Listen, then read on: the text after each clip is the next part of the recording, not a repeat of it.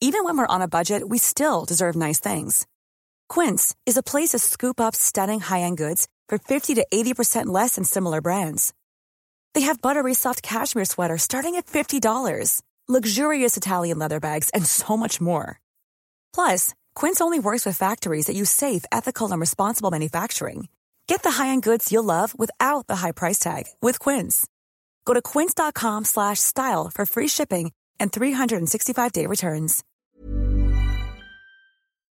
From Decrypt Media, this is the Decrypt Daily, and my name is Matthew Aaron. Today on the show, the XRP Ripple saga continues. Meanwhile, the SEC gets a new chairman right after suing XRP and Ripple. Well, that's all coming up today on the Decrypt Daily. What's up, everybody? Welcome to the show. Ho, ho, ho. I guess Santa's up in the air delivering presents as we speak. He should be heading over to the U.S. here pretty soon. In a couple hours, he should be heading into the airspace because today is Christmas Eve, December 24th, 2020, Thursday, by the way. And let's get straight into those crypto prices because I'm excited to see what the crypto space is doing. Here comes the money. Here we go. Money talk. And I'm recording this at 2:30 Eastern Standard Time. Bitcoin is sitting at $23,375.92, down 0.8% from yesterday. Ethereum $595.50, down 1.5% and going under that $600 mark. Litecoin 106.94, up 1.5% from yesterday. Chainlink Chainlink, you are not 3206. What are you? Chainlink 1110, down 5.8% from yesterday.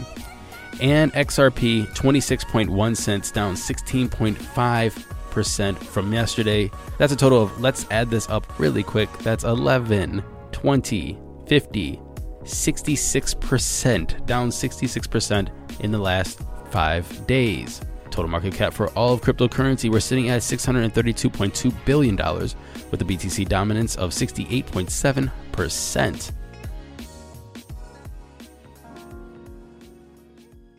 Now to get into the news of the day, which is going to be Ripple XRP heavy, but I have more than just Ripple XRP. But starting this off with Jay Clayton, the chairman of the SEC, or the U.S. Securities and Exchange Commission, submitted his resignation today to President Donald Trump. And this is after 3.5 years in the role. Well, there's a new acting chairman of the SEC, Elad Roisman. And Hester Pierce, aka Crypto Mom, said, "Congratulations to Chairman Roisman. I look forward to your leadership of the SEC."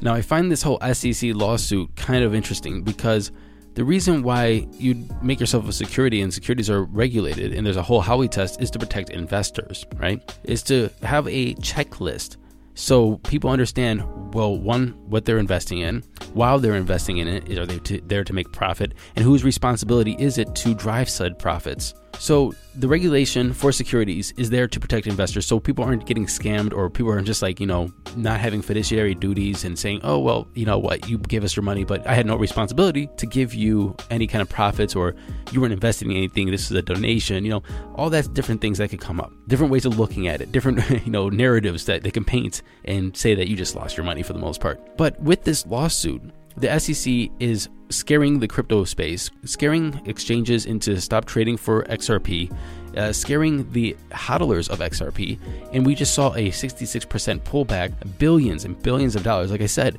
just a couple of days ago, it was at $28 billion market cap. Today's at around 12. So it's like this lawsuit is there to protect the investor or the person that is putting money into XRP Ripple, yet it's hurting them at the same time. It's hurting the hodlers. It's hurting the investors. Well, I'm happy to say that I'm not the only one that thinks that. Former SEC Commissioner Joseph Gunfest said no pressing reason compels immediate enforcement action. Gunfest, who was appointed the SEC Commissioner by Ronald Reagan, said the enforcement action could have negative impact on holders of XRP, who, in his view, are innocent third parties. He said, in quote, "Simply initiating this action will impose substantial harm on innocent holders of XRP, regardless of the ultimate resolution. Upon learning of the proceeding, intermediaries will cease transacting in XRP because of the associated legal risks. The resulting reduction in liquidity will cause XRP's value to decline." He continues, I'm aware of no instance where the simple announcement of a commission-enforced proceedings has, absent allegations of fraud, misrepresentation, or omission, caused multi-million-dollar losses to innocent third parties. Creating precedent and imposing losses of this sort raises public policy concerns that would benefit from the views of an incoming administration. End quote. The incoming administration, of course, the Biden administration. The reason I'm bringing this up, so regardless of what you feel about Ripple and XRP, is that there aren't any losses to claim. The investor, the hodler, isn't coming saying, look, I just lost all my money by these scammers. Can you help me out? This is what the commissioner's saying. This is what the former commissioner's saying. He's saying, like, this is unprecedented. Why are we suing these people in causing losses, causing the hurt of the third party, the person that was hodling, the person that invested, the person that has been trading these XRP tokens and causing these losses? Why are we doing this? And it also seems by his statement, if this is what I'm reading, is he's looking at this as a self-fulfilling prophecy, is that you sue, they lose money, and now we can use that as ammo for the lawsuit. So we sue you, you lost the money, and oh, hey, see, you lost money. It looks like we're suing you because all your investors lost money. So it's an interesting catch-22 self-fulfilling prophecy. And the other reason why I'm bringing this up, and the other reason why I think that we really have to take a step back and chill and really think this through, is that cryptocurrencies, the space in general, the ethos of crypto, the ethos of blockchain, of decentralized systems, of this new tech, or the new way that this tech is emerging and things that it can do when it comes to NFT tokens or DeFi or, tokenized assets or just Bitcoin in general or payment systems. You cannot paint this with the same brush as that you were using before. You cannot take the same existing policies and regulate with the same policies and the same outlook on this technology as you did for other securities or other systems. You really need to take a step back, look at the innovation, understand what is happening globally, what is happening locally, and figure out the best way to move forward. You cannot legislate using the same old tools because these are not the same tools you're legislating against. So fact of the matter is that everybody needs to calm down and literally learn the tech, learn the use cases, and then with the legislative body, with Congress, the House, the Senate, the executive branch, SCOTUS, lawmakers, lawyers, the SEC, the bankers, everybody come together and figure out what this stuff is and how we get regulated. Because as you heard from my conversation with CipherTrace's CEO and founder, David Jevons, by just using the old policies and painting those old policies on this new tech, we're just going to stifle innovation, stifle investment, and make people fearful of the space instead of encouraging this new technology. And moving away from XRP and Ripple, were you part of the Yang gang? Well, Andrew Yang is still around, and he wants to become the New York City mayor. Andrew Yang has filed the paperwork to become one of the participants in the 2021 New York City mayoral election. If you remember Yang, he tried to become president of the United States and become the Democratic presidential candidate for 2020, in which Bitcoiners liked him because he was pro-Bitcoin. Well, he's pro-tech and pro-innovation, which means, yeah, he's even pro-Bitcoin. What I think is going to be interesting to see in this race is where the money is going to come from.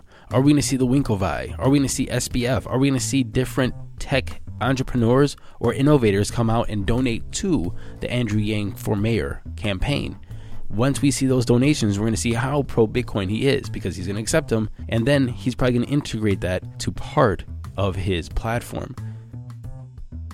Bitcoin under custody is growing amidst increasing interest from institutional investors.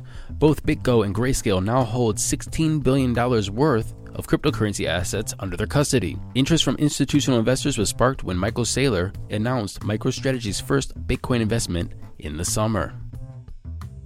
Latest Bitcoin Dev Kit improves privacy and reduces fees. The Bitcoin Development Kit has been updated to version 0.2.0. The latest release comprises several new features and improvements, such as the branch and bound algorithm. Developed as an open source project, the Bitcoin Development Kit is designed to be a solid foundation for cross-platform Bitcoin wallets. And finally, in the headline that I disagree with today, Bitcoin demand is booming, Bitcoin supply is shrinking. It's kind of hard to disagree with that, but I'll tell you why in a minute. Bitcoin's great demand is resulting in a supply crisis. According to Glassnode CTO Raphael Schultz-Kraft, the total amount of Bitcoin on exchanges has fallen 20% this year. But Schultz-Kraft said that it shouldn't prevent regular investors from buying in. Here's the thing I don't like about this talk, is that we keep making people feel like there's a supply crisis. No, there's no supply crisis. Well, you can keep adding zeros and satoshis, and those satoshis can be more and more expensive. Yes, Bitcoin right now is $23,000, $23,000 plus actually. But that doesn't mean that you can't get a Bitcoin for $50,000 or $100,000. If there's less supply, that's the point of a finite supply. If there's less supply, that means if you want a Bitcoin, it's going to be more expensive for it. That's why you just don't start printing things out of nowhere to keep it a certain price. No, it's going to get more expensive. And if you only want $1,000 of it, then it's going to be less sats than it is now. That's the whole point. You always will be able to buy a sat. You will always be able to buy a Bitcoin. Just at what price? If you want one Bitcoin, it might cost you $1 million at one point. If you want one sat, that it could cost you $1,000, $2,000, $10,000 at one point. And what happens after that? Well, then people are going to make solutions for fractions of a sat. It's okay. It's okay. The fact of the matter is, don't worry about the supply. Worry about if you are stacking sats or not. Because at one point, the supply will be at 21 million. And the price of Bitcoin will be high. So high that's possible you won't be able to afford a whole Bitcoin. But at that point, maybe you don't need a whole Bitcoin. Maybe a half a Bitcoin is enough for retirement. Or just a couple sats is a great salary. Anyway, we'll see what happens in the future. Thank you everyone for listening to this episode of the Decrypt Daily. Don't forget to go to Apple Podcasts, like, subscribe, and share, and comment, please. Also, Facebook, the group, the page, the Decrypt Daily. I put the videos of the interviews I do there, as well as the links that are in the show notes. They are all on Facebook. Until tomorrow, happy hodling, happy holidays, and Merry Christmas.